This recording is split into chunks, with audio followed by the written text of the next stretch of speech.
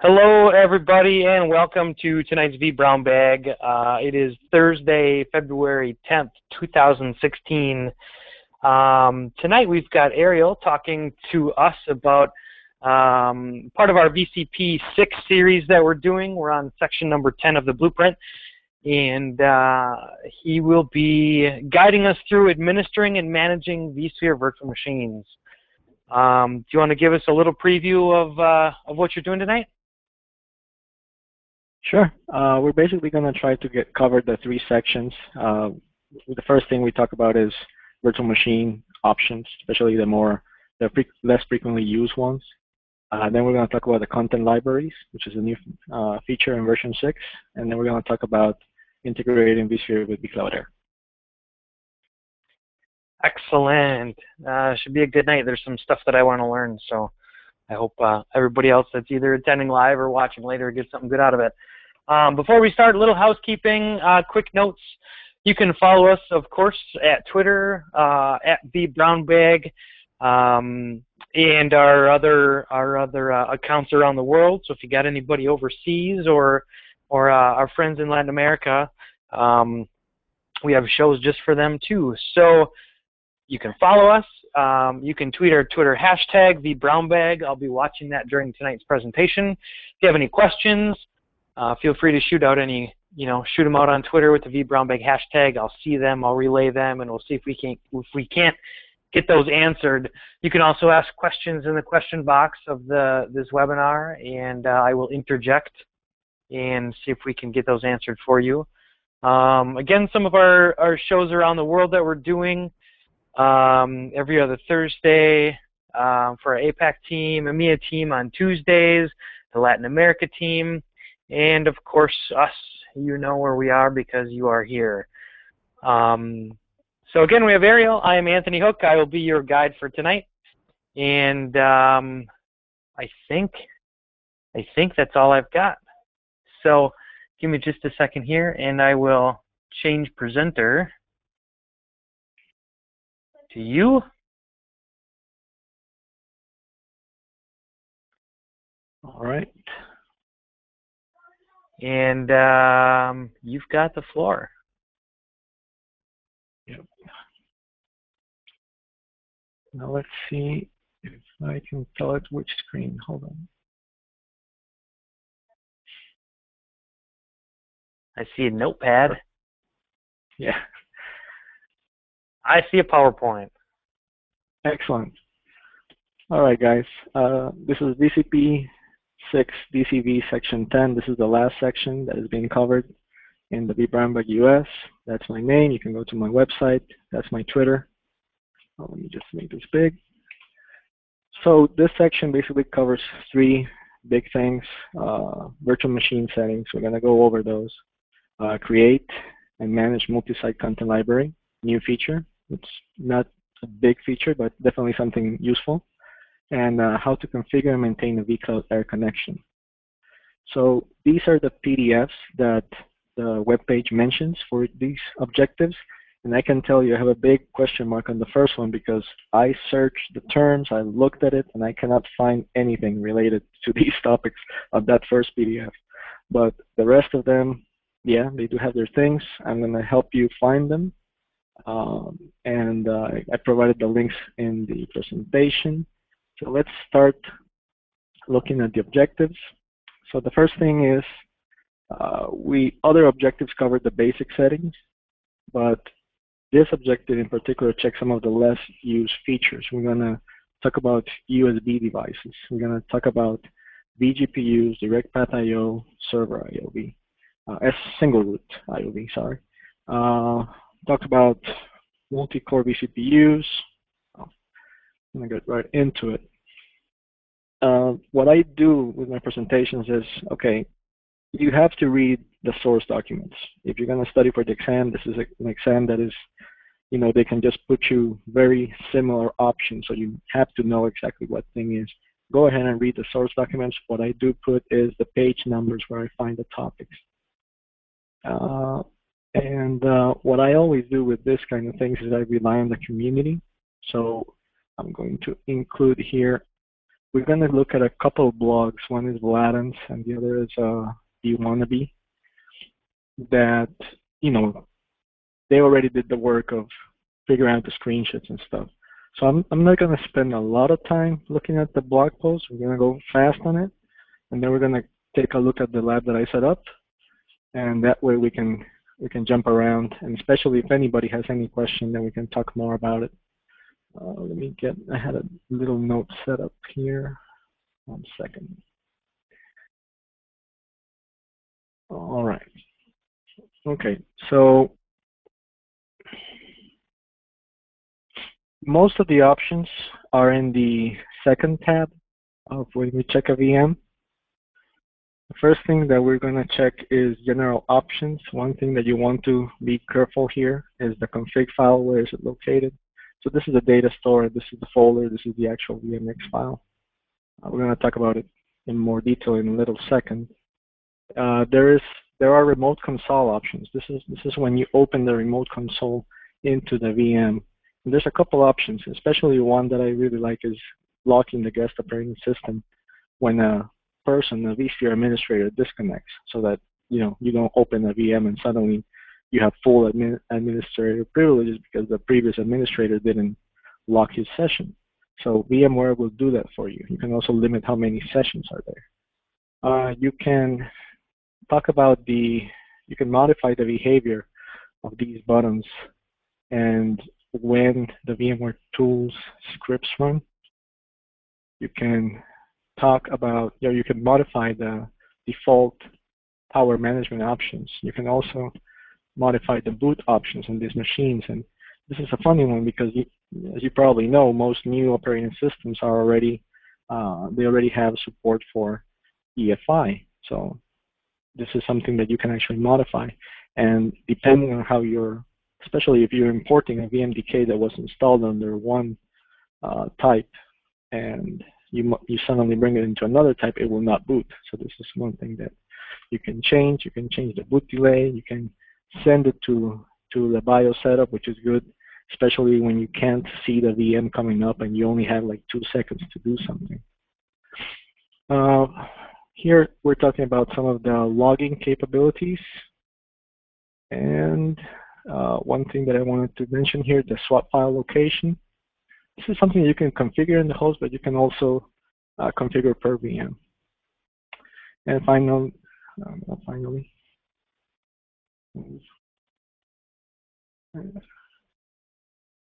we go.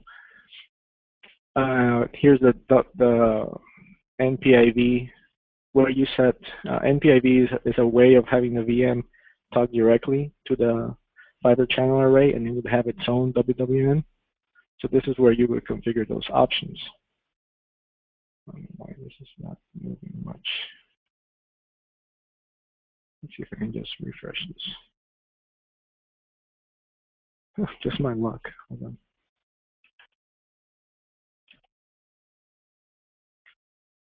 There you go. All right. Okay, now I'll switch to another one. Sorry about that. Okay, so this is vWannabe's blog about the machine options. And we're just going to switch over here a bit. We're going to talk about the VMX settings.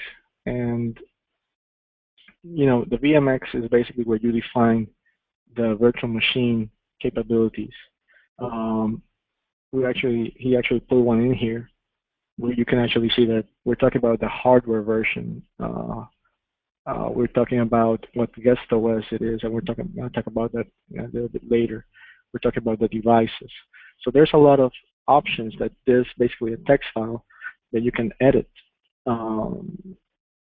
Normally the client edits it for you, but you could just edit it in the data store or download it, edit it, and bring it back with the machine turned off and do your changes there. So one other way you can edit this VMX file is actually, and I don't know if he has it here.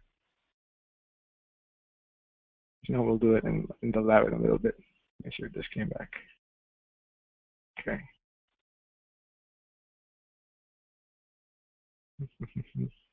let's do it. Let's go take a look at the lab in a little second and let's talk about that. Let's see here.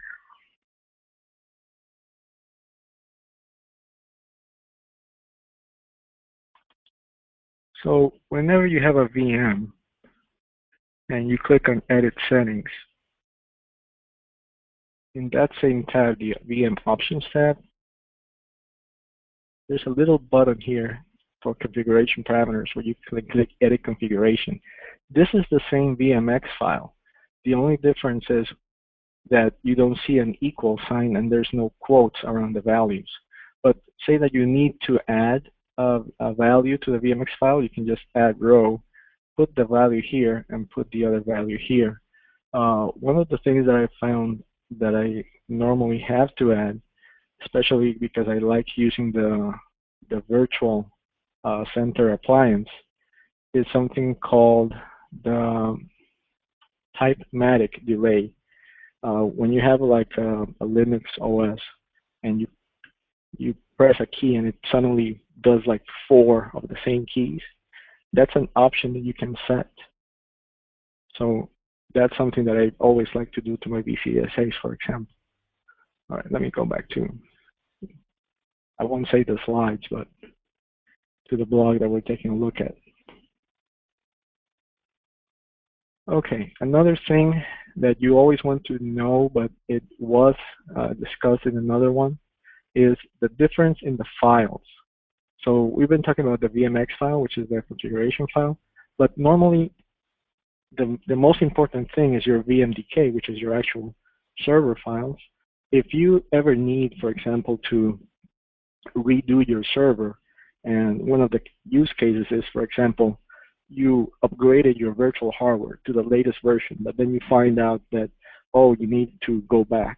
So one of the things you can do is you can create a blank VM and set the same settings, same CPU, same RAM, but don't add a hard disk, and then just add that a copy or whatever you want to do of that existing hard disk.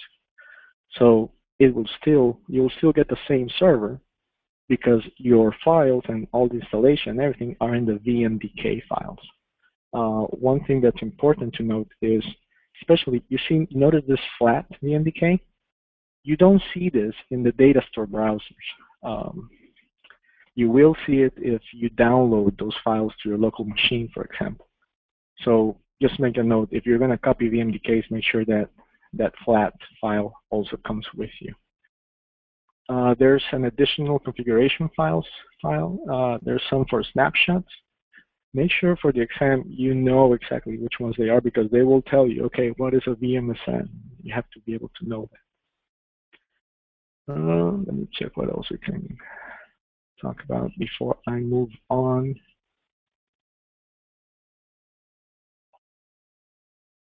Okay, let's talk about DirectPath I/O. So DirectPath I/O is a direct linking of a VM and a physical resource. It's a one-to-one mapping. There are, and I think he put the things right here. It's a one-to-one mapping, meaning that machine depends on that hardware now. So there's a lot of things that suddenly become unavailable. You cannot do snapshots. Since it's tied to that host, no high availability, you cannot enable fault tolerance or any of the nifty features like suspend and resume. You basically have to run like if that VM was a physical server, right?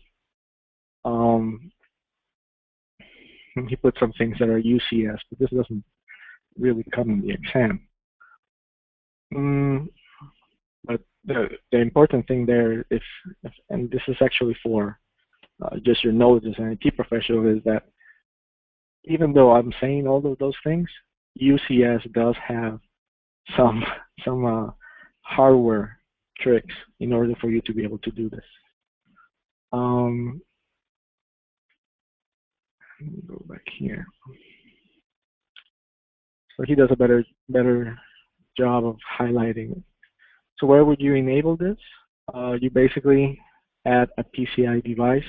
The device has to be compatible, has to be part of the HCL. It requires a memory reservation. Hmm,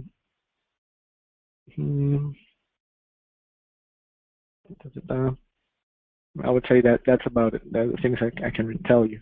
But let's talk about the other hardware feature that's similar but not just the same, which is single root IOV. Uh, One of the things that happens with single root IOV, again, you have a virtual machine that is being able to talk directly to hardware, but it is not an exclusive relationship. Other machines can also talk to hardware. Basically, what's happening is the hypervisor is being bypassed, and the machine can talk directly to the device. So that's one of the differences with a single root IOV. Again, the devices have to be compatible. There's something called virtual functions. Treat these virtual functions as offloads. So any compatible device will also tell you how many virtual functions it has. The more virtual functions it has, the more it offloads from the VM. So this is the use cases for both DirectPath IO and single root IOV are very high performance, very applications that really require the most out of the hardware. If you're the kind of person that when he's looking up for NICs, he's looking for the lowest latency numbers because your application is so specific, this is probably something that you want. All right, let's talk about, well, we talked about this, we talked about the swap file, we're done with this one.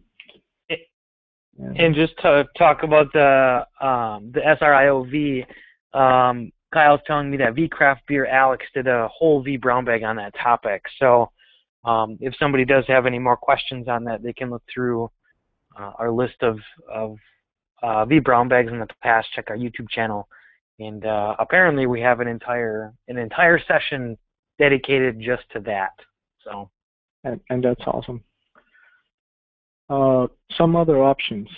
You can disable acceleration on the machine, which is normally enabled by default. If you run into this problem, there's an option for that. And another thing that I wanted to mention is latency. So there's a latency sensitivity feature. And I'm going to go back to my lab real quick, but just to take a look at it.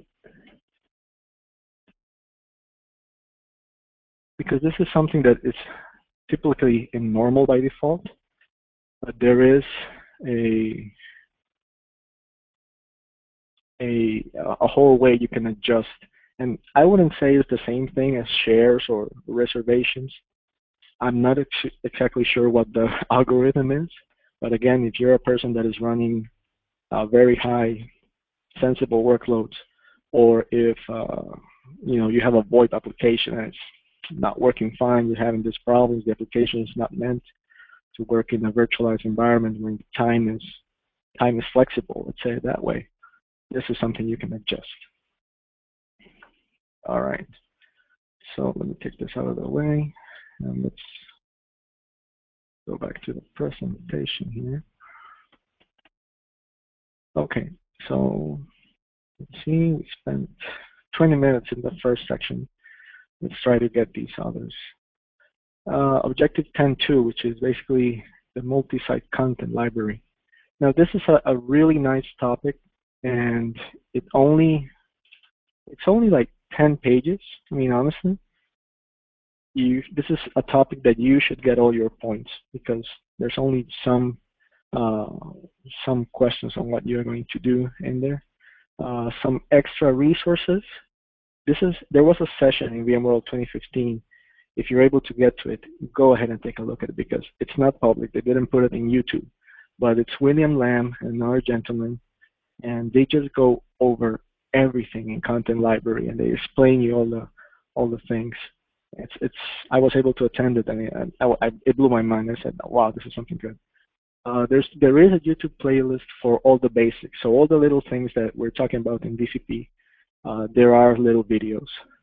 One of the things that we're probably going to try to do in the lab is subscribe to a content library. And William Lamb actually has a public, which I don't know if it's still available, but I hope it is, he has a public content library that's available, so we're going to try to subscribe to it. And he also has a great post on one of the upcoming features, how to mount an ISO. So let's go ahead and go take a look at the lab. And now, content libraries are a vCenter property. So in here I have two vCenters. I have Japan and New York City. This is like the Americas. I have Costa Rica as well in here. And we have only one in Japan. And actually I have Inception because this is my real host. The other is host. So I can't remember if it was in related objects. Let me take a look.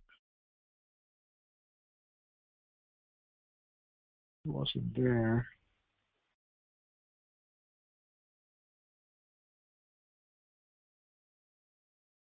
Okay, let me go back here. Oh, here we go. Lists, and then the content libraries. So whenever you create a content library, you create it per data center. You have to set a data store. Let's go ahead and create one right now.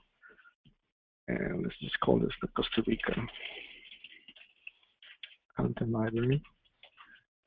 You're going to create it in the Americas vCenter, let's say it that way. And here's what I was talking. Let me first create a local one, and then we'll create a subscribed content library.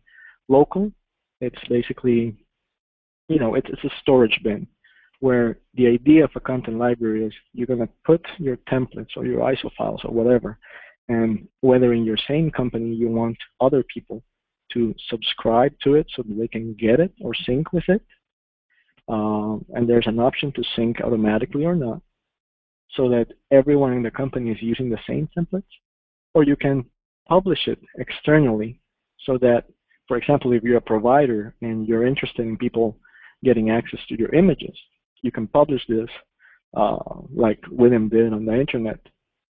When they talk about authentication, it's really simple authentication. It's just a password, but at least it's better than nothing, right?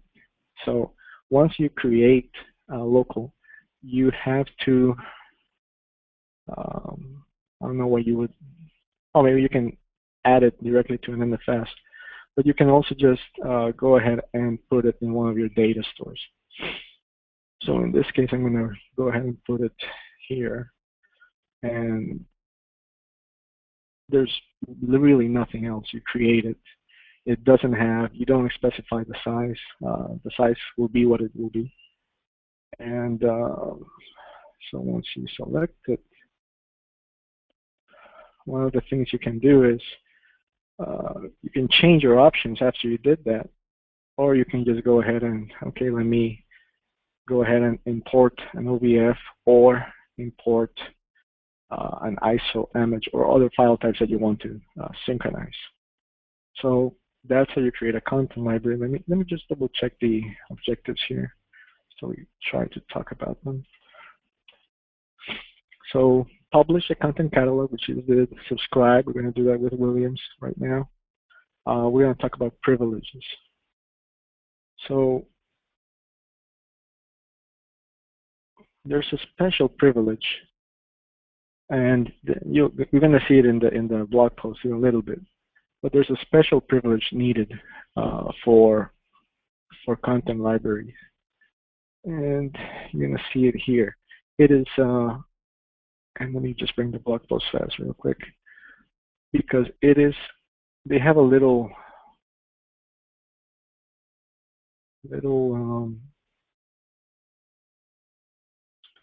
graph that explains the vCenter permissions. It's a completely different permission from everything else. So don't assume that because you gave someone permissions, he already has permissions to content library. Normally you have to add the role. Let's go and check the blog post real quick. Like you saw, we were saying, you can see that you can synchronize from a catalog somewhere else, and you can do something. We're probably going to be able to do this later on. And Now, I've got a one thing question for you as we're talking about some of the things you can do. Is it possible to, so I have a template that's in a data store that's registered in my vCenter. Can I move that straight from there to a content library? Is that possible? well, we can definitely find out. Well, I think you can, but let's just go ahead and try it. So let's see if I have a template around here.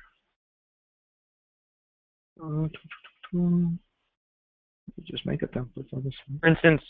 For instance, I have a template that's created, and now I want to publish that to an organization or to, other administrators at a different site and have them be able to subscribe and move them from, from their content library or data store. Or is that something where you publish it from the content library and you say, I want to deploy a template, and pick the source of the content library? I'm not quite sure how that works. Yeah, we're gonna do that right now. So let me see if I was able to make a template there. Where did that go?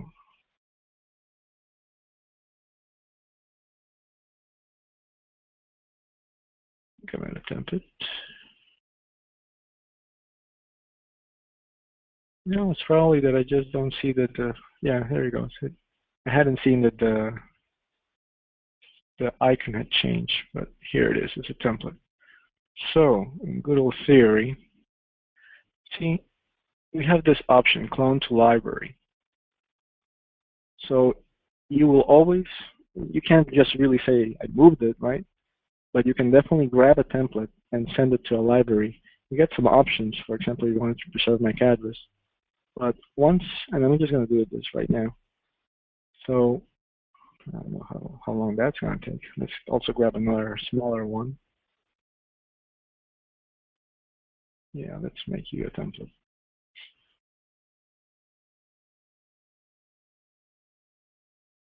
Okay.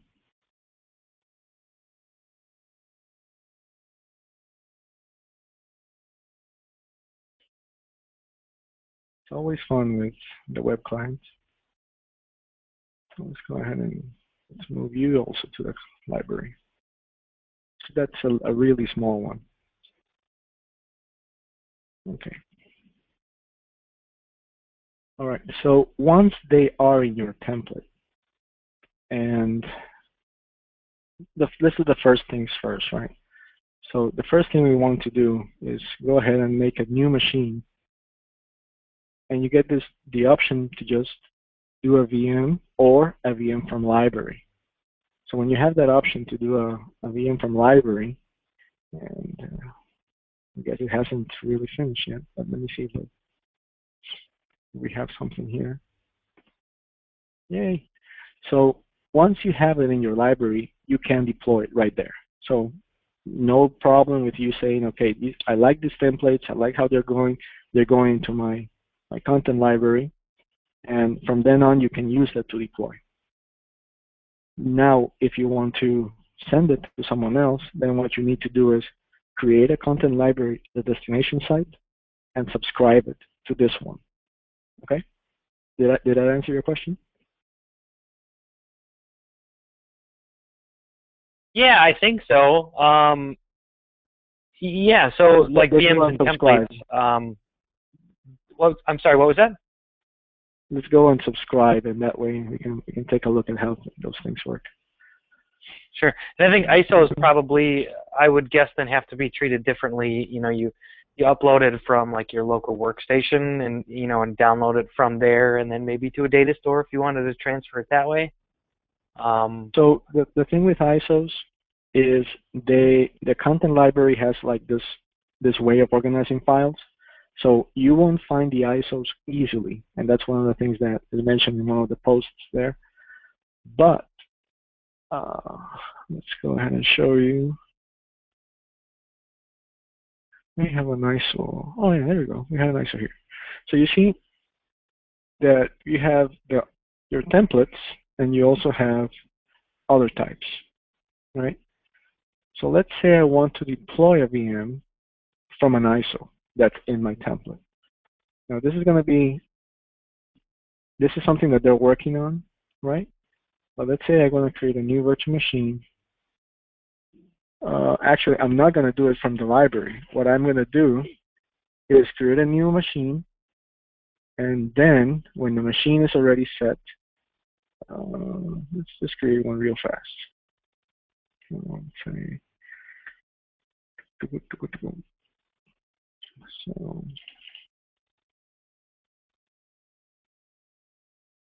yeah, that's fine.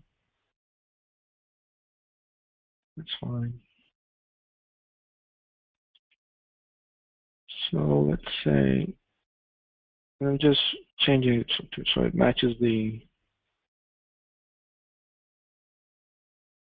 actual ISO that I'm going to use. Here's where you can actually change some of that. Not here. Actually, I have to deploy it first. I think I have to deploy it first. So I'm going to deploy it. And what you're going to do is then you're able to mount the ISO like you would be able to mount it from a data store. So let's go here. And then the hardware.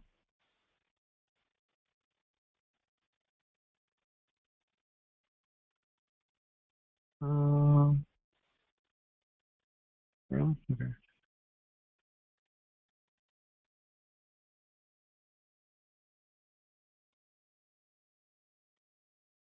And, all right. So you remember that we have that in Japan, right? And Japan is my NFS data store. Now, notice there's a folder here called ContentLib. That's the actual content library. The sad part is you're going to have to explore until you find that ISO file. Because right now, in its current, and we found it real fast, in its current iteration, you don't get that translation that you get when you normally use the content library interface. But you can still mount and otherwise use the content library with files because it calls and the files and stuff. So, to answer your question. You're replicating the ISOs everywhere else. If you want to mount the ISO from the content library, you'll have to deal with this until they make it more user-friendly. You can see that it basically just uses GUIDs for identifying things. But you know, it's still a VMDK, still an ISO file. Quite honestly, if your whole objective is just making sure that everybody has the same ISO files, then you're probably just good with using the interface and telling people, no, just go in there, use related objects, other types, and then you can just, I'm pretty sure you should be able to download this. Where are these buttons? Yeah, so you basically are able to export it back into your desktop or whatever. Does that answer your question? Yeah, it did. I think I'm set. Thank you. No problem. So let me go back to the objectives. And, oh yeah, we're going to do a subscribe thing of, let's see if I have Williams. Let's look for Williams blog post shown.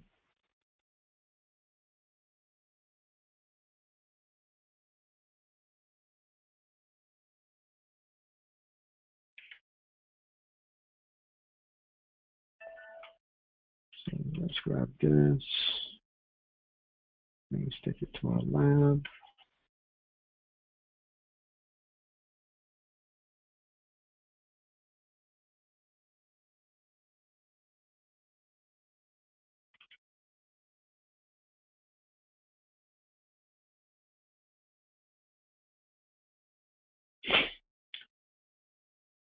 So here it is. He goes ahead and gives you a nice little URL that you can make, that you can use in order for you to go ahead and. So what we're going to do is we're going to create one, and we're going to call it let's say I'm going to call it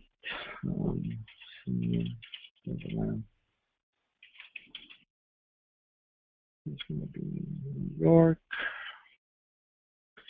All right, so you subscribe to a content library. Now that link, you get it from when you publish one of these. You can get that link, and then you can use it to subscribe somewhere else. In this case, he did not enable authentication, and he puts download. He suggests that we download the content immediately. Here's his certificate. I'm going to select the data store. Put it there. And it seems that we're all set. So it will create the content library, and it's probably going to start doing some downloads. So you can see that immediately it picked up what files are there. And for now, there's 0 bytes. And I remember he said that they were really, really small files, but it may just be, let's see if we can get. So you get this different icon for this. You see that you can see the synchronization. You could change the synchronization options and stuff like that.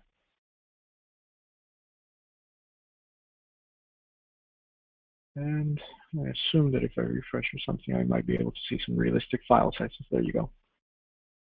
So this way, in this case, this one is synchronizing automatically. I think there is some ways to modify how much it synchronizes.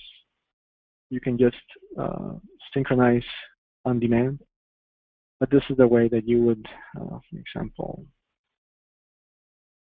let's make an example. Manage settings. Yes, I want to publish this. Okay, so I get a link, and then you can just create somewhere another site and go ahead and start downloading. You could also set a password in case you don't want people accessing it. Let me go back to the presentation, and let's see if I missed anything. But this is one topic that is not very big, and you should be able to read all 10 pages of it and get all the points. Privileges, we already talked about automatic and on demand. Configure to work across sites. Now remember, it is you get two options, right? It is vCenter dependent. So if you have more than one vCenter, you can put it in another vCenter. But if you have one vCenter managing geographically distant positions, you control it by the data store. So you can create, let's say, for example, you have, I don't know, like New York City and Costa Rica, which are distant. So you can create content libraries at each site and set one to replicate of the other, and you sync whenever you have the bandwidth. So remember that you don't need to have another vCenter. Even though it's content libraries are a property of the vCenter, you can create content libraries inside that just with the data store location. Then you have your data proximity, right? So we talked about adding, removing. It's adding and removing, just like you saw it. Basically, you remove it. And I think I remember. I do remember that someone told, probably from that session, that when you remove the content library, it doesn't automatically remove the files. So you want to be, you want to try that. You want to test that, of course. There is one thing that is not here, but it does talk in the documentation about syncing content libraries with vCloud Air. Now, vCloud Air is the next objective that we're going to talk about. I think I'm going okay on time. So the first thing that you want to understand is, as a VCP, the topics are always expanding. And one of the things they want you to know, to actually hopefully start buying, right, and start using, is the connections to vCloud Air. From the moment you installed your your vCenter, you now have these options. You have Hybrid Cloud Manager right here. Click on this, it automatically, shows you videos and how cool it is. So one of the things that they want you to do is to actually know how this works. Why is it a good idea to use it?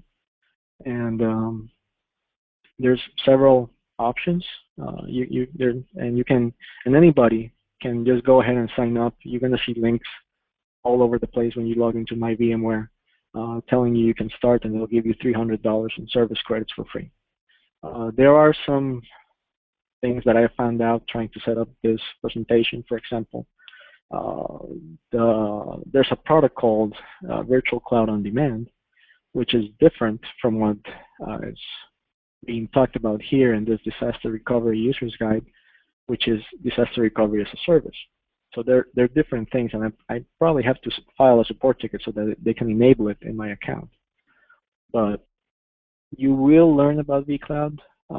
Apart from the things that are in these guides, which honestly, you basically just read this 22 pages and a little section in the Virtual Machine Administration Guide. There are a bunch of resources where you can learn about vCloud.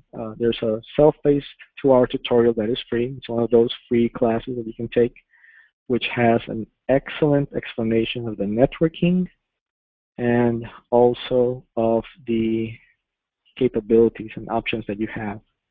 There is a public Getting Started with vCloud Air session. I found Mike Preston has a couple blogs on vCloud Air where he actually uses the OVF tool, which I've heard a lot of people say, with the OVF tool, it's real easy. It's a command line tool that you can download to talk directly to vCloud Air. There is a lot of training, and especially when you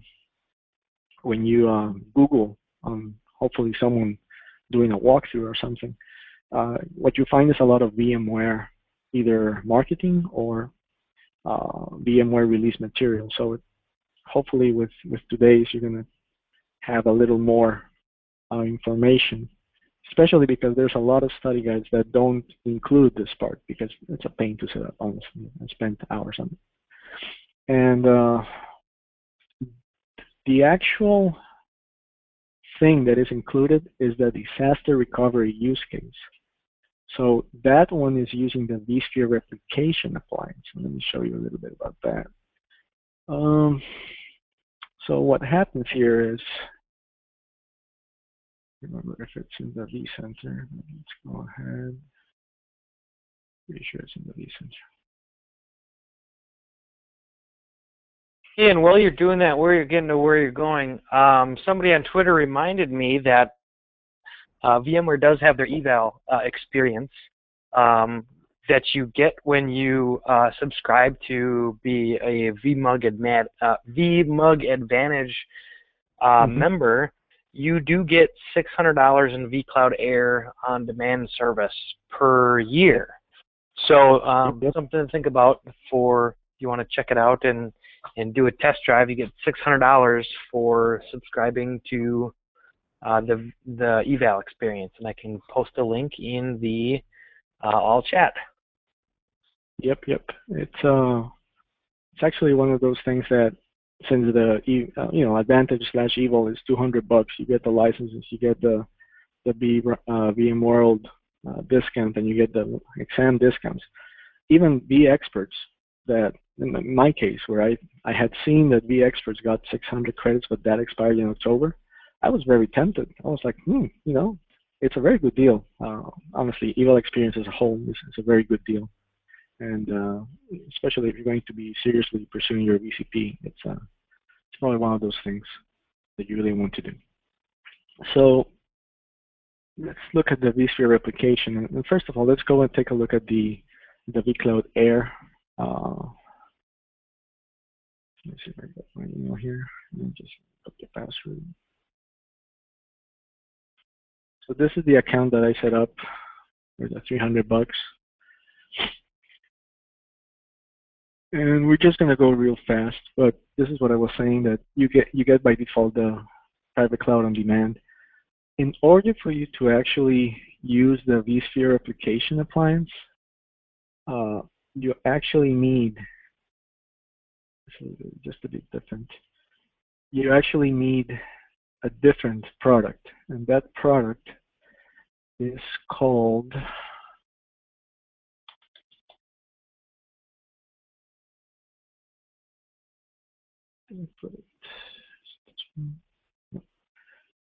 that product is called, can't find it right now.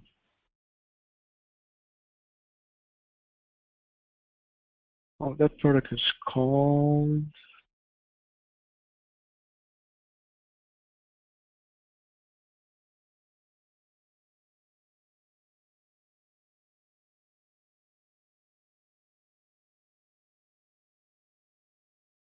Disaster Recovery to Cloud Service. So you have to have an actual offering in your vCloud Air account that's called Disaster to Cloud Recovery Service, which I don't have, which is okay. If you have never seen vCloud before, you basically set up a data center in a location, and they have in Europe, Japan, US. You have a lot of places, and you can create a virtual machine. They already have some catalogs. You can see that there are some that license are a bit more expensive, or some free ones.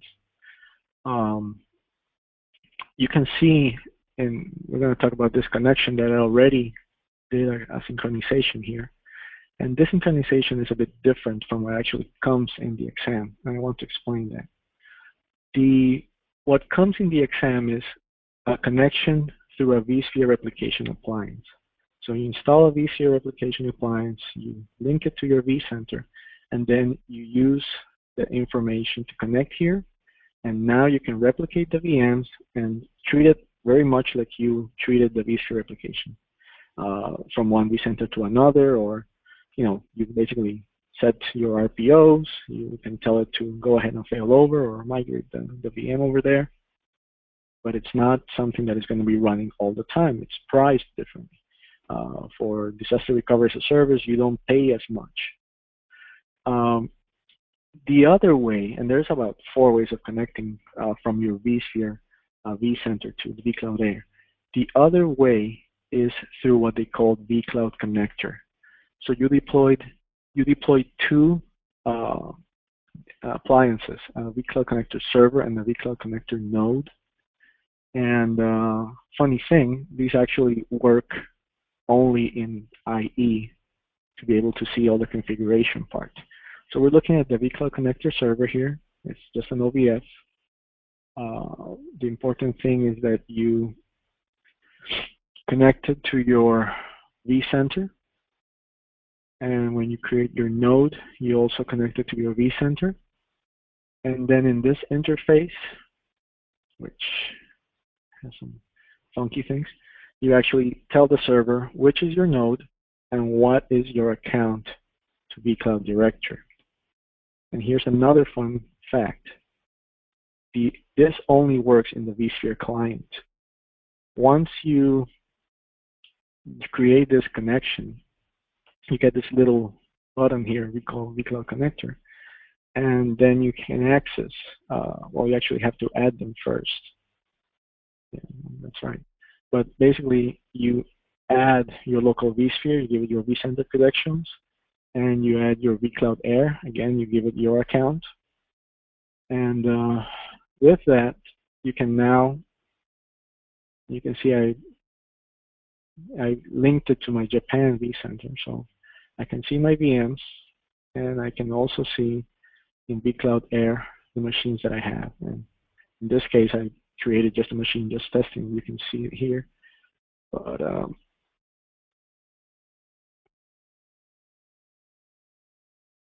you can check your templates. You can check virtual machines if I had any. I think I tried uploading one, and it's probably still going. These are all the other things. So you can see here that I copied. Let's take a look here. So this is a little web server that I have made, and I can probably see what I can do. I can probably deploy it now. All of this is from my vCenter, right? I'm still connected to my vCenter. and I can now deploy it in my cloud. It's connection there. So now, to actually get it working to the point, like for example, one of the things that I'm going to do is I'm going to grab this website, right, which has me and my cat and Ivy Brown Bag. I'm actually gonna, and this will have to be later after we finish. I actually have to go in here and set the networking so it can be accessed.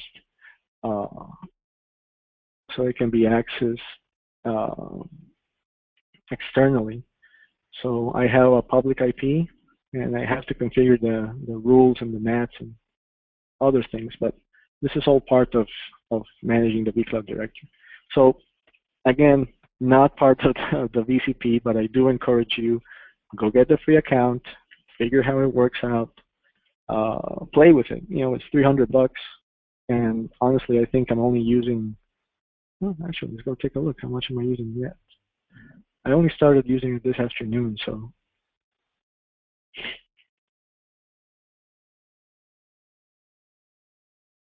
It's like I think it was like 5 cents per hour. So those $300 should, especially if you're using small Linux machines, they should last you a good while.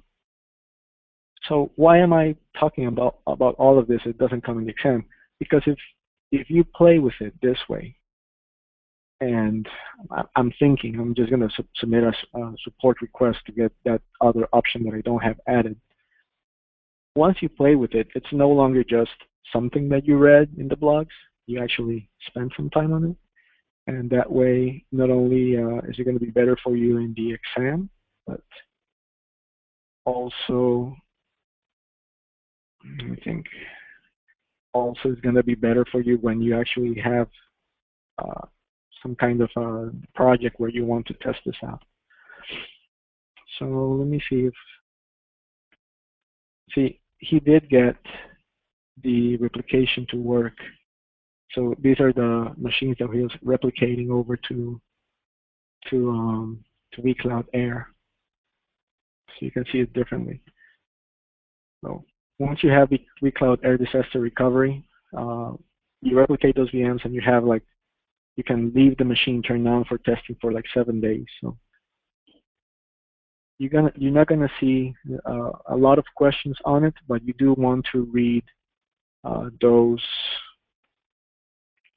pages that I mentioned in here, because it's very explicitly singled out in the blueprint, and it's only 22 pages. So with that, I finished the topics. I want to talk about more study resources for the VCP6. So there's obviously a bunch of study guides. Go ahead and read them all.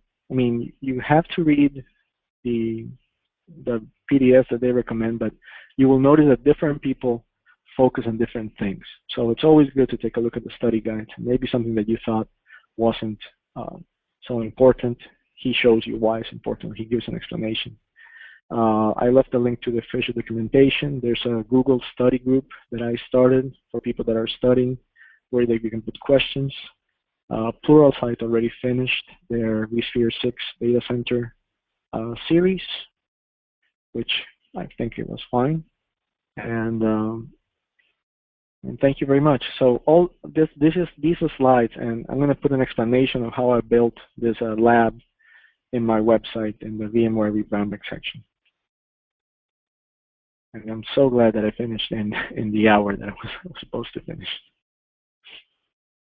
Awesome. Yeah, that was good. You know, sometimes they go longer and sometimes they go shorter, and you know, it is what it is. So this was good. We finished about 4 minutes early. Does anybody else have any questions before we let them go, or before we let you go? Write down his blog. We'll post a follow-up too on vBrownBag with this, and you know, the slides and all the info. Mm-hmm. I don't see anything else on Twitter at the moment. Any other questions in here? No. Kyle Murley just says, well done. yeah, I think we're set. So if that was all, thank you very much for your time tonight. And I'm going to stop the recording here. Thank you.